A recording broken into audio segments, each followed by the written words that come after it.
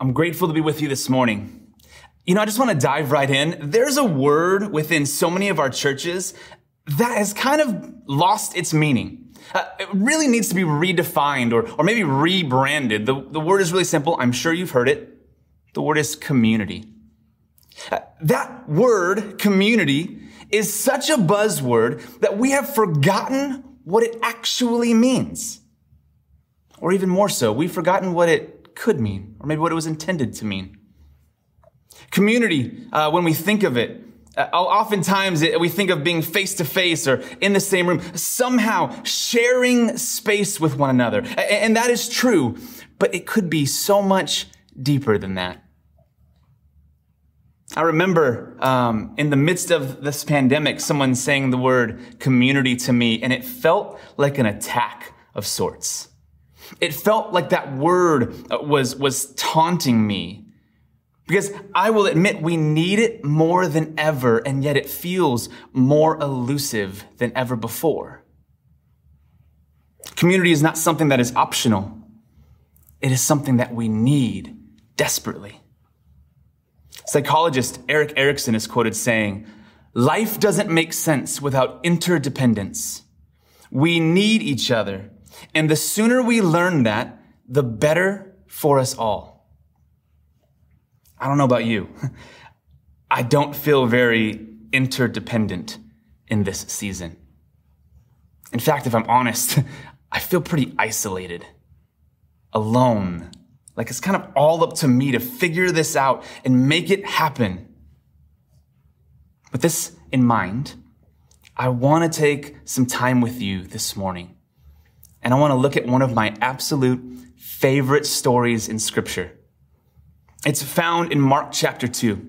And listen, as we read through it, as you go to it and find it in your Bibles, Mark chapter 2, starting in verse 1, I want you to be on the lookout for where you see and feel community as we go through it. And then as we move forward, we're going to lean in a little extra and unpack more of what it means. So, Mark chapter 2, starting in verse 1. A few days later, when Jesus again entered Capernaum, the people heard that he had come home. They gathered in such large numbers that there was no room left, not even outside the door, and he preached the word to them. Some men came, bringing to him a paralyzed man carried by 4 of them. Since they could not get him to Jesus because of the crowd, they made an opening in the roof above Jesus by digging a hole through it. Then they lowered him. When Jesus saw their faith, he said to the paralyzed man, "Son, your sins are forgiven." Did you catch it? Such an incredible story, right? Now, I got to tell you, I've taught this passage many times over the years. And just about every time I've taught it, I've focused on the trust that it must have taken for the man on the mat to allow these people to carry him, to be so vulnerable in that moment. Oftentimes when I talk to friends or people in church about this passage, we identify with the man on the mat.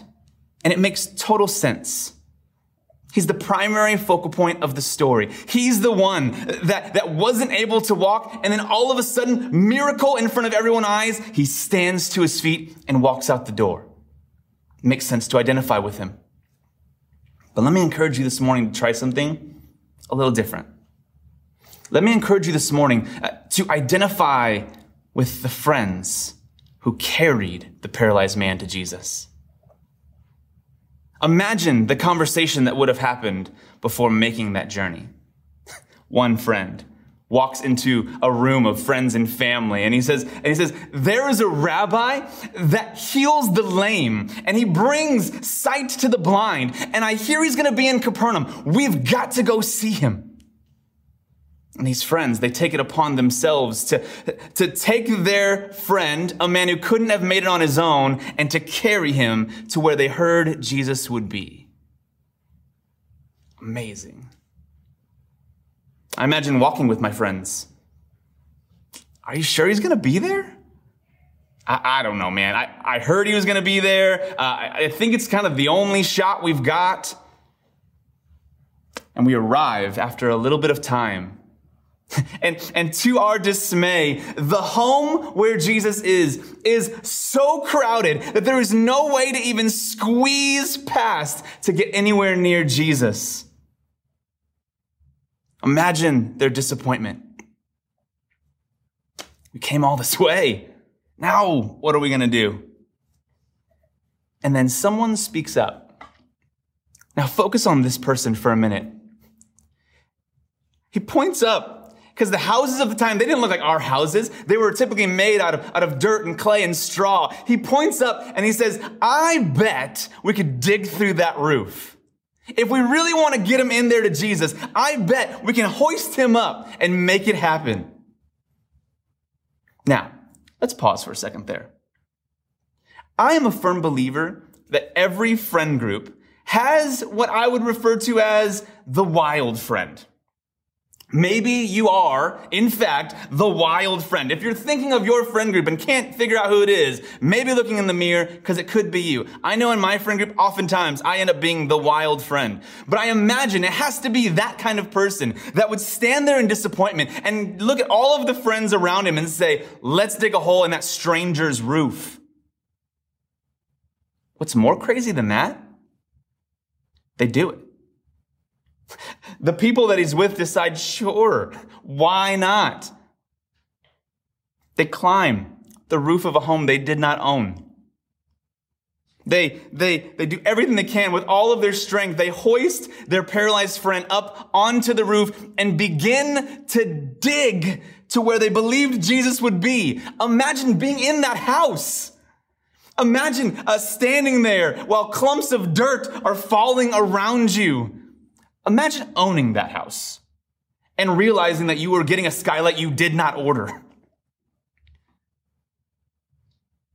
I don't know about you, but I'm in need of friends like this in my life. I am in need of a community that will gather around and lift each other up. Maybe in your life, you can think of a time where it felt like everything was closing in around you. And no matter how hard you worked, no matter how hard you pushed, you just couldn't make any headway until someone came into your orbit. A friend, a family member, community. And they lifted you up. I can think of that in my own story. I don't know if you would know it now, but growing up, I was a really angry kid. Like, I was one of those kids that like in your school, in your youth ministry, like you should want me in there, but you didn't because I was so disruptive and so disrespectful. I was known for fighting. And it wasn't until I met in high school, in my junior year of high school, I met this group of students and their youth pastor. And somehow they pushed past this barrier of anger that I had. You see, at the time, I just seriously didn't understand Christians. It felt kind of weird to me to call yourself a Christian. That is until I met these people. And I saw the way they loved Jesus with everything they had. I saw the way they loved each other, and I experienced how they cared for me. How they didn't let my barrier stop them. You see, it wasn't until I met them that I understood what it meant to be a Christ follower and decided to give my life over to it. And more than that, decided to give my future over to being a part of it and being that for other people in ministry. It was as if they had lifted me above their shoulders and brought me to a place that there is no way I could have entered on my own. Maybe you have an example like that. Maybe for you, you recently lost a job and it just felt hopeless. Maybe a relationship just was torn down and you feel alone and like there's no way out and you are in need of people to be around you. Or you've experienced what it's like to be lifted up in a season you couldn't do that for yourself. I think today we are in need of this more than ever before. When we're so unclear of what community looks like, and it remains this buzzword where now we can't always be in the same room. And even in those seasons that we could, we allowed community to be this once a week experience that we just kind of walked into rather than contributing to. Notice that these friends who carried the paralyzed man to Jesus, notice that they never asked for anything from Jesus for themselves. I don't know about you. That would be a tough opportunity for me to pass up. I mean, hey, Jesus, since you're in the healing mood, my back's kind of acting up. Or hey, on the walk here, I stubbed my toe. Or something's going on with my son, and I really love for you to pay attention to the thing that I need right now. But they don't do that, do they? No. They had come for their friend. It says in verse 5 that Jesus saw their faith, and he was healed. It doesn't say that he saw his faith, because this man couldn't have gotten there on his own. It took his friends. It took his community. You see, community is what we need more than ever, whether in the same room or not. We need to be individuals that raise each other up. It is more than a casual gathering. It is not something that we turn off when life gets difficult or scary. Community is a lifestyle that we choose time and time again. In his book, Irresistible Revolution, Shane Claiborne shares a story from a season where he volunteered with Mother Teresa at the House of the Dying.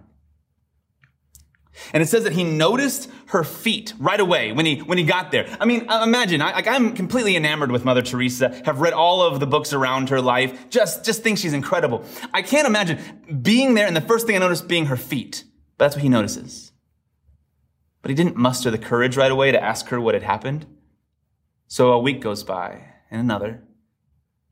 And finally, he gets the courage and he asks, not her, but one of the other nuns that was working there with her. And they said, what's going on with Mother Teresa's feet?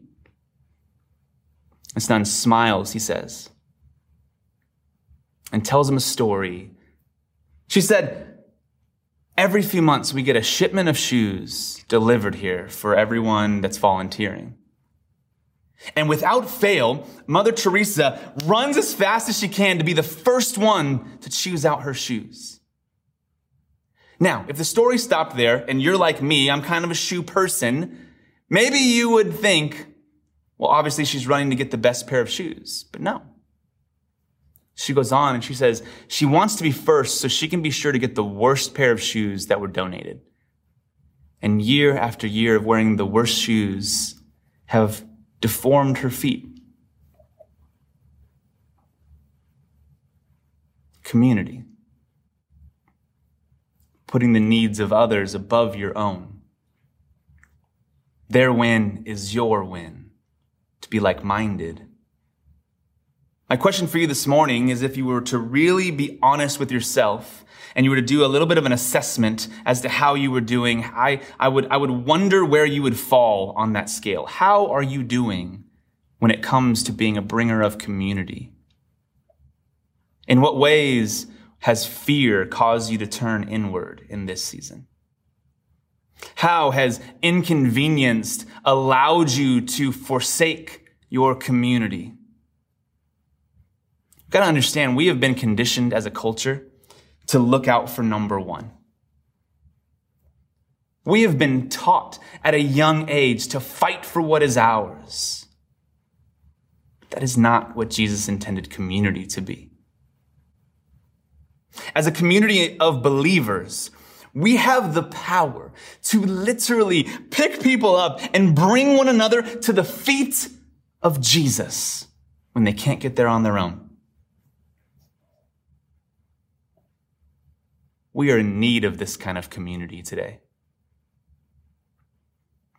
This community that you are in is in need of someone like you being that kind of friend. Church, let us be people who choose one another. Let us be people who, in the midst of difficult circumstances where it is easier to choose isolation or self-preservation, let us choose community. Will you pray with me? Father, we thank you for who you are and the way that you challenge us to be more than we are today. Help us to learn from and emulate these friends who would be so bold to carry those that can't get there on their own to the feet of you. Father, we love you, and we praise you for the way that you are moving in this community. We pray all of these things in Jesus' name.